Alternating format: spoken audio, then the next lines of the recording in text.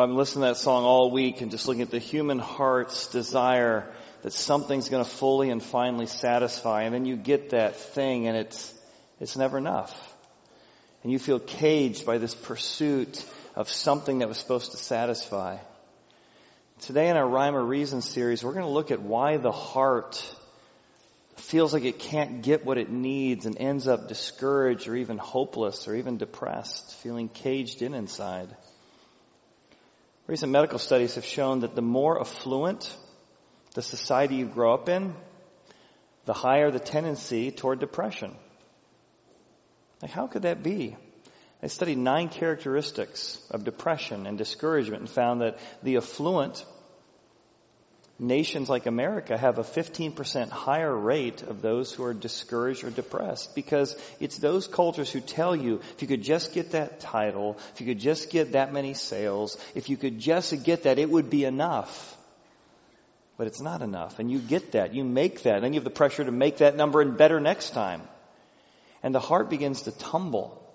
And actually, it's the high type A type folks, the high flying folks, it's the high performance folks that you wouldn't expect that are most prone to discouragement and depression.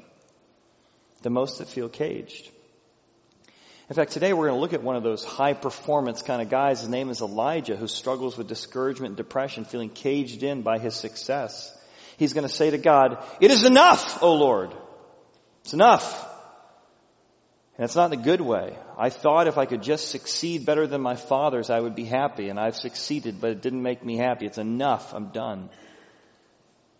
He thought if he could just succeed more, if he could just motivate people more, if he could just accomplish more, it would be enough. But it wasn't. And this account of Elijah's life as we look at depression, I hope it's going to be very helpful for you. This actually came out of an 8-week series I did at our equipping service. So as many of you know who come to our 10, we have 4 services, but 2 of them are 100% different from the other 2. We do praise and worship at the equipping services. We do prayer and communion this morning. We're going through the book of Luke, but it was years ago I did an 8-week series on the book of Elijah. So if today you are really impacted by the talk on Elijah and discouragement and depression for yourself or someone you care about, you might want to go back and look at that series.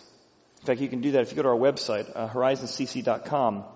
You can click on media downloads, and you can actually search. Just type in Elijah. You see a series we did called Playing with Fire, where I did 8 weeks on the material we're going to look at today, studying Elijah's life and how we combat our own tendency to think that something's going to be enough, and how do we help those around us with discouragement and depression in our life. It's actually why I'm so excited about moving into video services here in the next 30 to 60 days as equipment comes in, is because many people have said, boy, I really wish that message on marriage, or I hope today's one of those messages on depression. You think, oh, I wish I could send that to somebody through the website, through a CD, but eventually to watch it on video as well. Because there's something like that poem expressed, that depression feels like you're caged. And whether it's you're caged by the fact that maybe something's not going the way it used to, your hip doesn't work the way it used to, you're in your senior year of high school or college, and all of a sudden your scholarship at the one twist of the knee is gone, and something you thought was going to be enough, something you thought was your plan has fallen apart, and you feel caged, your future has immediately changed. Or maybe you've got a student who had that happen to them. Or maybe you have a mother who no longer has the mobility of a hip, and all of a sudden you're caged by trying to take care of that person and their long care needs. If you've ever had depression or worked with somebody with depression, you feel caged. You can't will yourself out of it. It's the feeling of fear. And then even the good times get ruined because you're scared the fear is going to come back and the sadness is going to come back. It's just this constant sense of being caged in. And it's one thing if you're like Woodstock, I thought, Woody cat. If you're a Woodstock, or Tweety Bird rather, if you're Tweety Bird, you've been in a cage your whole life. You're used to a cage. But if you're an eagle and you're used to soaring great heights and accomplishing great things, you put an eagle in a cage and it feels horrific. And depression is a cage in the heart of a high flyer. And that is why depression hits those of us who are high flyers, type A's, eagles in life even more than ever, because you're so used to soaring and now you can't will yourself out of what you're stuck in. So today we're going to look at some conditions for discouragement and depression, some symptoms of discouragement and depression, and then ultimately some remedies to discouragement and depression as we really go deep into the Bible. And if you like the way we're studying the Bible today, we're going to be a lot in the Scripture today, very similar to what we do at the equipping service. And so if you like this, you might want to regularly come to our equipping service or pick up the CDs from our equipping service. It's going to feel a lot of great application like typical, but you're going to feel a little bit more of the digging into the nuances of the text that we do at the equipping service. So let's look at these three. The first is the conditions. What are the conditions? Well, high flyers, along with everyone else, are susceptible to the cage of depression. Let's read back to that poem again. A free bird leaps on the back of the wind. A free bird just loves the experience of freedom and doing whatever they want. But the next stanza, but a bird that stalks down his narrow cage can seldom see through the bars of rage. I can't get out of here. I can't escape. I can't get back to feeling right and feeling good and what I'm supposed to feel like. The cage. And high flyers who love to sing and fly are more susceptible to depression than even those who've lived with limits. Now, what are some of the conditions that set you up for discouragement and depression? Because nobody would have thought Elijah was discouraged or depressed. Nobody would have thought this is the kind of guy who would start feeling the way he did. And I think the conditions in his life might be conditions you might see in your own life. The first condition for depression is after you've been on a long wait. There's been a gigantic drought in the land of Israel. And it's affected the farms, it's affected the economy, it's affected everybody, just the drought. And as that drought's been going on, Elijah, after many, many times, many, many years, is now praying, after this long wait, that God would come and bring rain. He sends a servant up to the mountaintop, and they look, and like, I don't see anything yet. 7 times he sends them back, long wait. Then finally he says, I see the cloud the size of a fist. He's like, it's coming. And he's been waiting for something for a long time, waiting for a job, waiting to have a child, maybe been working on a deal. It's been a multi-year deal. All of the waiting of that, and you go up to the peak of it, and then right after that deal closes, you feel discouragement coming on because you're just worn out from waiting. And you even told yourself, hey, I can make it 2 weeks, I can make it 2 months, and that 2 months comes and goes, and you find discouragement because you thought, I can't make it longer than that. See, depression often comes after a long wait, and certainly after the 7th time of waiting, and after many, many years, Elijah doesn't even realize how this is impacting him. Sometimes depression comes after a big win. All of a sudden, the rain comes pouring down as he prays. And you think, well, this isn't a guy who's discouraged. This guy's on top of his game. He prayed and it rained. He's everybody's hero. But often when you've been building up to a big deal, there's the letdown factor afterwards. It's your kids. Maybe your kids were in school play, right? And they've been working for months on the school play. And opening night, second night, final night, and then there's sort of this slump. All that emotion comes down. It's not that you want to feel that way, but all the emotion built up, you're susceptible more to depression after a big win. Either because the emotions sort of come down because you worked so hard for that, or now you've got to double down and you've got to do better next time with your quarterly sales. So with Elijah, this big win, he doesn't even realize that's going to set him up for some discouragement and depression. The third factor here is when you're physically exhausted. Now he turns to Ahab, who's the king of Israel, and he says, hey, the rain is coming and your chariot's going to get stuck in the mud. Let's race. So Elijah had to be in incredible shape because Ahab in his kingly chariot, driven by horses, takes off. And it says Elijah outruns him on the chariot. He's got adrenaline flowing. He is feeling the top of his game, and he outruns a chariot, which is awesome. But you run physically exhausted long enough, you run on adrenaline long enough, and you wait to see the cliff that's waiting on the other side. Elijah would not say he's anywhere close to depression or discouragement. He has outrun a chariot of the king of Israel. But isn't it true that when you're drained, you don't think straight, your emotions don't align straight, your body doesn't have the dopamine and serotonin levels it needs just because you're exhausted? The fourth symptom we see here with Elijah, or rather condition that sets us up for this, is when you're under extreme pressure. Now another big win, he just went sort of battle to battle with whose God's bigger than whose God against the 400 prophets of Baal, and he won with this amazing story I'm not going to tell today, but it's in the other series if you want to look at it. After this big win, he's just taken on 400 prophets of sort of the enemy terrorist group called the Baal worshippers who are throwing kids into the fire. It's horrible. Then he's just outrun King Ahab, but there's something about Jezebel, the queen. She writes a note to him and says, I'm going to kill you by tomorrow. And though Ahab's opinion didn't really bother him, and though the prophets of Baal, 400 of them, didn't really bother him, there's something about Jezebel that she becomes the snap. She becomes the trigger for him to begin to tumble out of control. And if you've ever been with somebody in depression or you've had depression, you can't tell exactly when it started. You can note some different conditions, but then there was something that happened that shouldn't have been as big a deal as it was. It just became the final snap that sort of tumbled you or that person you care about into this condition. And for him, it was Jezebel and this death-threatening letter that he gets from her. I was talking to a friend at Horizon who just talked about some of the thoughts she was trying to take captive. We had a series we did called Mind Games, and she said there's certain thoughts that are beginning to capture me and make me feel caged in. I can't get free. It's some self-hatred. It's I'm not going to make it. I'm not going to make it unless this happens. And these thoughts in my mind really have created the cage that set me up for depression. And so you start to identify, why is it that voice or that thought is causing this? Isn't it interesting that two people can encounter the same person, have two totally different reactions? Right? Somebody can listen to Jezebel and say, what a crab. She needs to get over herself, right? Somebody else can say, oh my goodness, Jezebel's after me, then my life is over. I remember I was up in the Northeast visiting with some friends who attended Horizon, but were on assignment up there for business. I went to lunch one day, and I said, hey, what new exciting things you got going on? He says, I got this great project we're working on, and we're working on it with Marvel. I'm like, with Marvel? That sounds awesome. Yeah, we're doing a product launch, and it's our product mixed with some Marvel marketing. And so I got a PR event coming up this weekend. And I said, what are you doing? He says, I don't know. I'm doing some big PR event in Boston. It's like I'm appearing with some guy named Stan Lee. Some guy named Stan Lee? You're talking about the creator of Spider-Man here, people. That's the guy who came up with Iron. Some guy named Stan Lee? Oh, you've heard of him. Everybody's heard of him but you.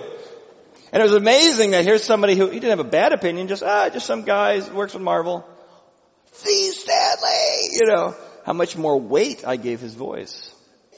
And sometimes when you give a lot of weight to a circumstance, or give a lot of weight to that's gotta happen, it's gotta happen by Christmas, it's gotta happen by next week, it becomes the very thing that tumbles you in the conditions for discouragement and depression.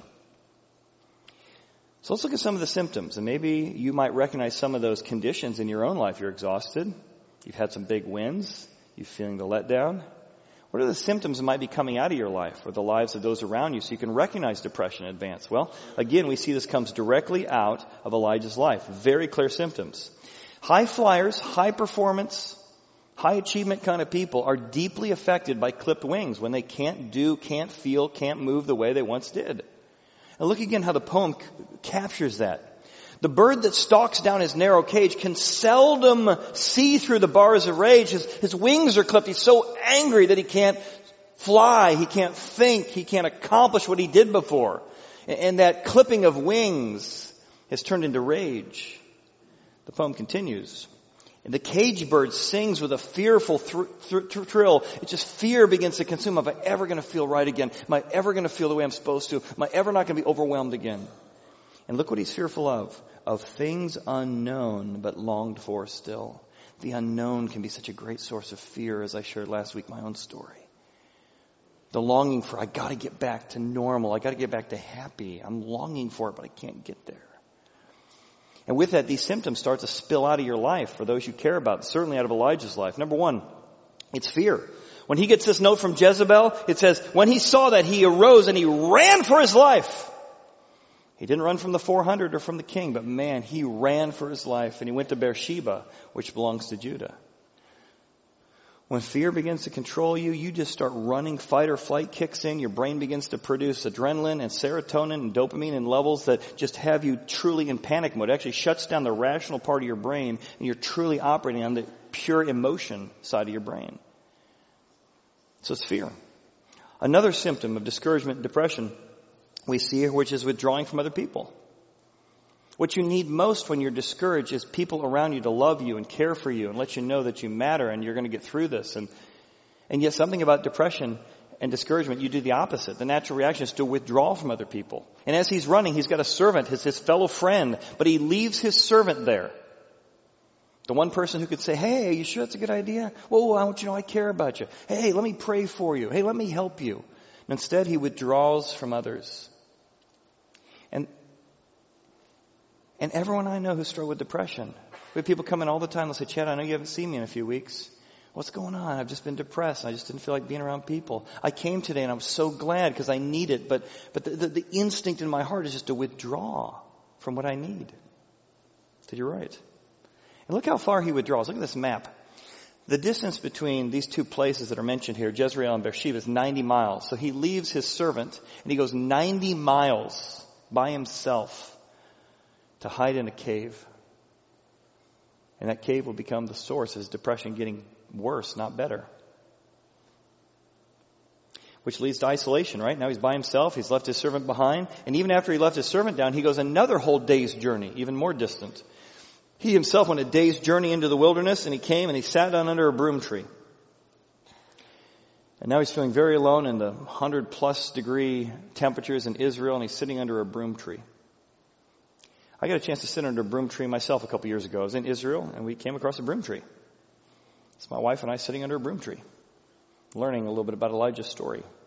It's called a broom tree because you can break off the branches. You can actually use it to sweep. And here's Elijah sitting, discouraged, lonely, wondering why God isn't doing what he's supposed to do with Jezreel or with Jezebel under the broom tree. I know that feeling as I've been sharing some of the counseling I'm doing in my own life for things going on with my son and his special needs, and then my wife has back issues. It got even worse this week, and she pretty much can't move. She's been in the bed for the last 48 hours and can't find any place to sit or lay or any way that in any way relieves the pain. In the middle of that, the caregiver I had who gives me 10 hours of support a week happened to quit right in the middle of the weekend. I find myself sitting under a broom tree this weekend. God, lower your standards of what you think I can handle. You ever sat under the broom tree and felt that way? It's where Elijah is. Fear, withdrawal, isolation. I had a friend attending Horizon. I talked to her a few months ago, and she said, man, I really haven't seen me in a couple of weeks. And I said, what's going on? She said, well, I just had a bad incident. And I prompted a little bit more, and you could just see the shame on her. As I talked to her a little bit longer, she said that she'd always struggled with depressive thoughts, but she'd actually contemplated suicide. In her mind, that was unforgivable because her mother had committed suicide. It's one thing to feel it, it's one thing to think about it, but to actually go through with it, to even attempt it, was unforgivable. You could just see the shame over her, and I looked at her, I said, there is hope, and we love you, and we care for you, and we want you here, and we want to walk this journey with you. And I could just see the shame come up as we spoke against the lies that all of a sudden if you struggle with suicidal thoughts, you were suddenly some outcast or worthy of shame rather than somebody in need of help. That's what isolation does. Which brings us to the next stage, which is if you stay isolated long enough, you stay away and let that fear rotate in your mind long enough, and you're going to end up with hopelessness. Here's Elijah just a minute ago is praying down rain and beating out the my God is bigger than your God contest, and now it says, and he prayed that he might die in that broom tree. He said, it is enough. Lord, take my life. I can't take it anymore.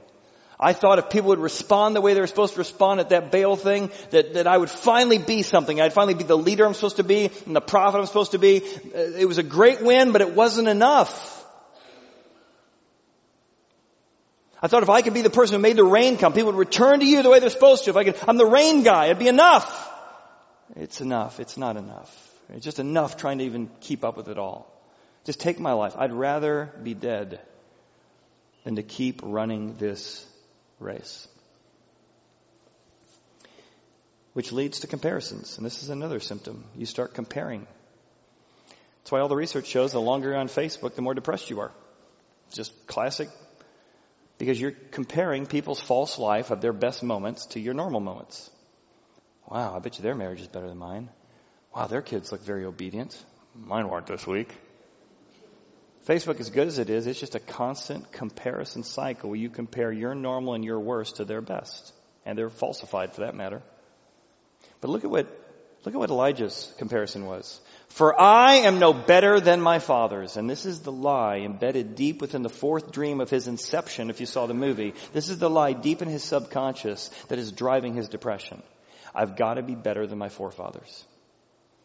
Who says? God never told him that. God never put that burden on him. But for him, if I'm not better than my forefathers in how I pray and what I accomplish and what I did, then I'm nothing.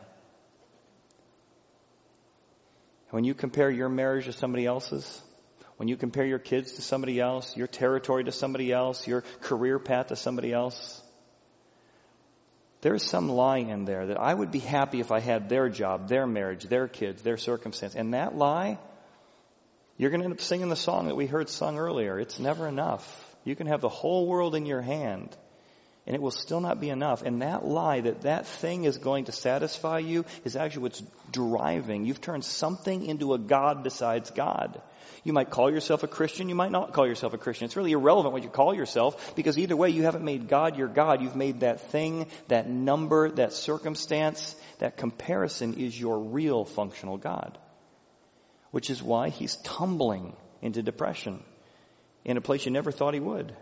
He's beginning to see his whole life through the filter of, does this make me better than my fathers? And it's wrecking everything.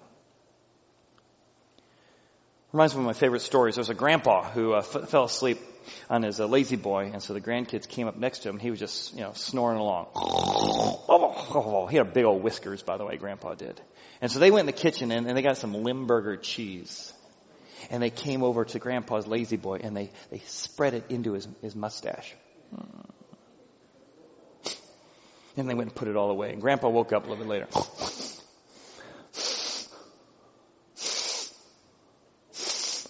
Something stinks around here. Everybody's like, I don't smell anything. What? Gets up out of his lazy boy, walks around the living room. This whole room stinks. He goes in the kitchen. Grandma's making chocolate chip cookies. Man, the kitchen just stinks. He says, well, at least he got some chocolate chip cookies. Opens up the oven's like, oh, these cookies stink. I'm going outside for some fresh air. Goes outside. The whole world stinks, right? And this is what happens with discouragement and depression. You've got this one thing. Unless I do that one thing, it doesn't just wreck yourself. It begins to wreck even the good experiences around you. Everything through those comparisons gets affected by that. And that's what Elijah's been struggling with. But God does not condemn him for his suicidal thoughts. God does not shame him for his discouragement and depression. God is such a wonderful counselor who draws so near to him, and giving him very, very practical remedies for discouragement and depression. So let's look at some of those remedies. Because I think every high flyer desperately needs another breeze, a fresh breeze of hope, a fresh breeze that there's a purpose to life, a fresh breeze that your yesterdays don't determine your tomorrows. Notice that phrase again in the poem. The free bird thinks, I just need another breeze, and the trade winds soft through the sighing trees. That other breeze that we all need. Compared to the caged bird stands in the grave of dreams. It's never going to happen. It's all die. Never it's going to be different again. It's all permanent, and it affects everything. And he tries to open his throat to sing, but he can't, because it's not even worth trying. It's into that, in this cave, that God comes to Elijah in the cave and says, hey, let me help. And remember, Elijah's used to big stuff. God appearing in big fire things and big rains. And so God appears to him with some big things. He appears to him in the cave with an earthquake. Boom! Strong wind. Boom! Earthquake. Mountains break into rocks. Pieces before the Lord. But God was not in that big wind. And God was not in the big earthquake. A fire comes down. God wasn't in the fire. But after the fire, a still, small voice. Elijah, you're used to me working in big ways, and you think big things are going to be enough. I want you just to hear my still, small voice with you in this cave, with you in your darkness. I am with you in your sadness. I am with you in your discouragement. You're going to encounter me in a fresh way. And here's 4 remedies that he gives. And they're all so powerful, but it's such a tender, counseling God. So if you've ever thought the Old Testament God is angry, remember this passage. This is like the best counselor you've ever been to.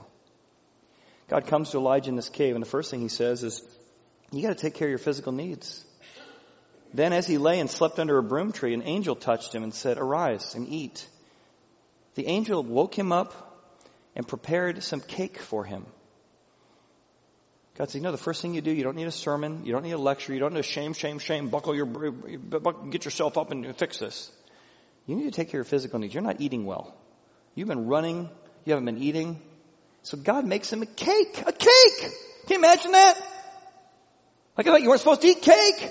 God makes him a cake over the coals. God is great. Makes Elijah a piece of cake. I mean, this is good stuff. He's eating the cake, and then he says, hey, now that you've eaten, because you haven't eaten very well, it's time to take a nap. Go lay down again. Now, how spiritual is that? Maybe the most godly thing, most spiritual thing you could do this afternoon is take a nap. My son woke me up at 1:30 and didn't get back to sleep till 5. I need a nap. It was a tough night last night. And I know this, when I don't sleep well, I don't think well, and I don't feel well, and everything gets distorted. And God said one of the first things you do for remedy for depression is you got to start eating differently, and you got to start getting your sleep. And that's one of the problems of depression, right? You don't sleep well, so you have experiencing insomnia. But finding ways to purposely find rest and eat well is one of the first things we do for a remedy. And that's exactly what God does here with Elijah. Second thing he does, it says, I want you to seek my strength. The angel comes back to him after he wakes up from the second nap. The second time says, rise and eat. Time to eat again. More cake, more food. And then does he say, you shouldn't feel this way? He says, no, Elijah, the journey is too great for you. What you're up against, the circumstances you're facing, it's more than anybody can handle. Does that sound like an Old Testament God to you? A God who is that kind and that compassionate, such a wonderful counselor with such empathy and sympathy. And then he gives him some more food. And here's what's pretty amazing about this food. The food he got from God, when he got not his own willpower, but God food, apparently this must have been really good cake. Because he was able to go in the strength of that food for 40 days and 40 nights. That's some good cake. 40 days. And sometimes if you've never encountered praying and asking for God's strength or trying to open the Bible, there's something about one little nugget when you feel like God is with you, spoken to you. It's better than 1,000 counselors and 1,000 self-help books. And I'm not against counselors, I'm not against self-help books. There's something about God's strength that can get you 40 days when you seek his strength in the middle of discouragement and depression. That's what Elijah finds. In fact, it's kind of interesting. He heads back to Horeb, the mountain of God. This is where Moses has gotten the 10 Commandments. So he's trying to relive the past here. And sometimes in trying to move forward, we try and relive our best moments in the past. And the terrain that he's going 40 days and 40 nights on is pretty rugged. This is actually a mountain very similar to Mount Horeb that I got to hike with my wife. It's 2 hours to get from the bottom to the top. And this is the kind of place in the hot Israel desert that he's hiking by himself. But now he's doing it in God's strength. But he still has this tendency to isolate himself and to resist. And so even after God's encountered him, he's still isolating. And so God has to show up in a cave here at Mount Horeb and say, Elijah, you got to resist this natural tendency when you're depressed to isolate more. It's only making things worse. And he comes to him in this cave and basically says, Elijah, what are you doing in here? It's no wonder you're depressed. You're in a cave. Yet if you've been depressed, or with somebody depressed, well, that's what they want to do, right? The natural tendency is close the windows, go into a black space and watch some TV and, binge watch until you don't want to watch anything over, and it just makes things worse. So God says you got to resist the isolation. It's time to come out of the cave. He gives them some jobs. Go anoint that guy. I want you to go find a friend. His name's Elisha. You need some friendships in your life. But he says, I also want you to start capturing your stinking thinking. There's several phrases that Elijah says over and over to himself. I'm no better than my fathers is one. I have been very zealous for the Lord my God. Nobody else has. He thinks he's better than other people, and so God owes him better circumstances. He also says, I alone am left. He repeats this over and over in this chapter. I'm alone. I'm alone. I'm the only one. I'm the only one. And God says, no, you're not actually. I've got over 4,000 people who believe the same way you do, who want to support you, who want to help you. But as long as you keep lying to yourself with this stinking thinking that says you're alone, the stinking thinking that says that nobody cares, the stinking thinking that says I'd be better off dead, the stinking thinking that says nobody matters, nobody cares about me, it's those lies that you're exaggerating and you're repeating that are funneling you deeper and deeper into depression. So part of the remedy for depression is actually capturing what are the unique thoughts, the unique enoughs that you have that are driving you to this place. And you can usually tell because it's that thing you keep saying to yourself over and over again. I can only make it another week. This can't keep going on. No one cares. Then lastly, we need to find God in the silence. It's really interesting. Again, a high flyer like Elijah who's used to God doing big things all the time. And God said, no, it's time to meet me in the still, small voice. And in the Hebrew, it's actually not just still, small voice. It literally means in the silence. Went to my PTSD counselor last week, and she was teaching me how to be mindful. And that I likened it to I'm never where I am. My brain's either worrying about the future or it's trying to learn lessons from the past, and so I'm never really in the moment. And how to actually be in a moment, to let my mind slow down. Because God can be in the past, present, future, but you and I can't. We can only be in the present. The only place we can encounter God is in the present. But to be in the present, we've got to enter the present. And the world and culture filled with distractions, it's a discipline we have to learn how to do, how to be silent so that God can restore us. So we can shut off the worries of the future and past and have Him meet us in our moments of need. Because I've been talking to people at the church for the last couple weeks about some of the things I'm learning. I had a guy recently came up, he said, I'm recognizing some of the conditions that lead to my discouragement and panic and fear. And it's, when I do multiple cross-country business trips at once, whatever that does in my brain, all those pieces, I'm much more susceptible to discouragement if I do multiple business treatings in a row. And so I'm rethinking my schedule because I don't want to set myself up for that kind of thing. My dad was a school teacher, and I think one of the practices he had to put silence in his life is many times on his way home from school with all the commotion of having 30 kids in your class, he would actually stop for an extra 15 minutes at this apple orchard. He had a lawn chair he kept in the back seat. He would set the lawn chair and he would just sit in that apple orchard for 15 minutes before he came home. There was always a rush, right? Why aren't you home on time? Why aren't you home on time? But my dad knew 15 minutes in the apple orchard would settle his spirit so he could be a better dad when he did get home.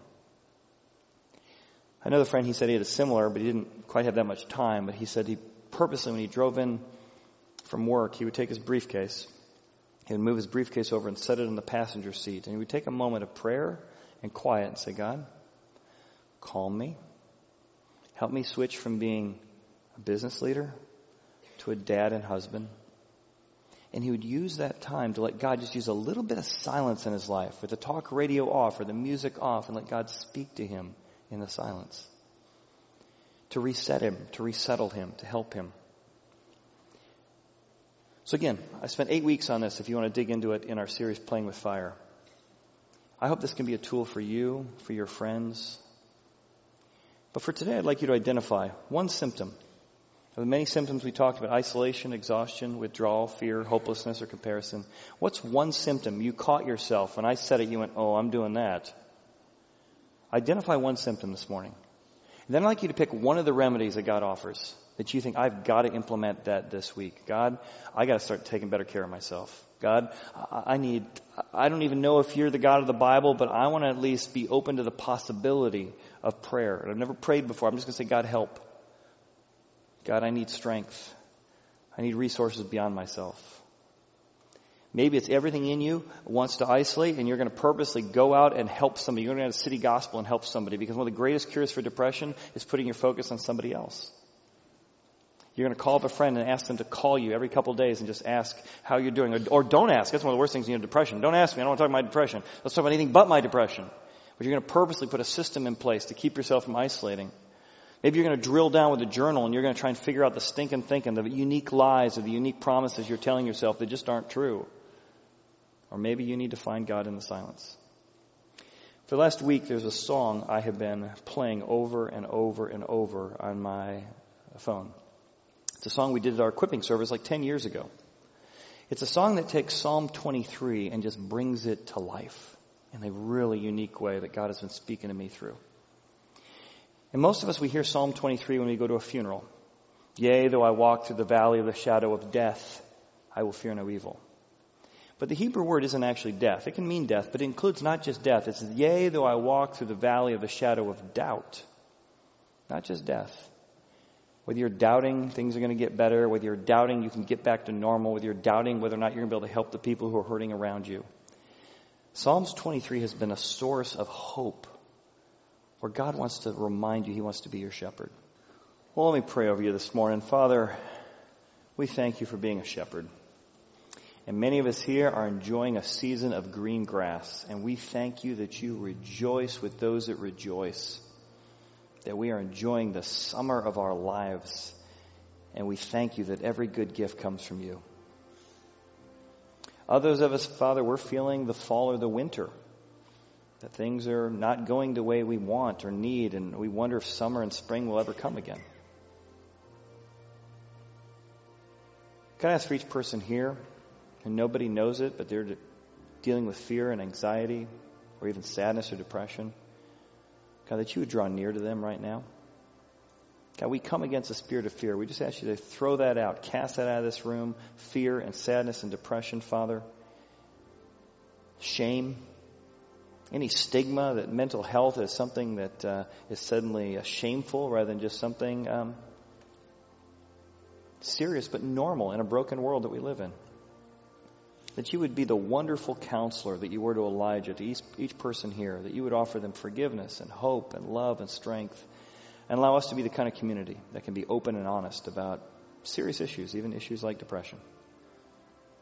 But Father, also I thank you that our yesterdays don't determine our tomorrows, and this is not permanent. That those who are in a discouraging time right now, that you will remind them that you are with them, and that you're going to lead them through this valley, and it won't be a valley forever if they follow your leading. And we ask this in Jesus' name. Amen. Well, thank you for being here today for our Rhyme or Reason series. We're going to continue that series next week. Hope you're enjoying it.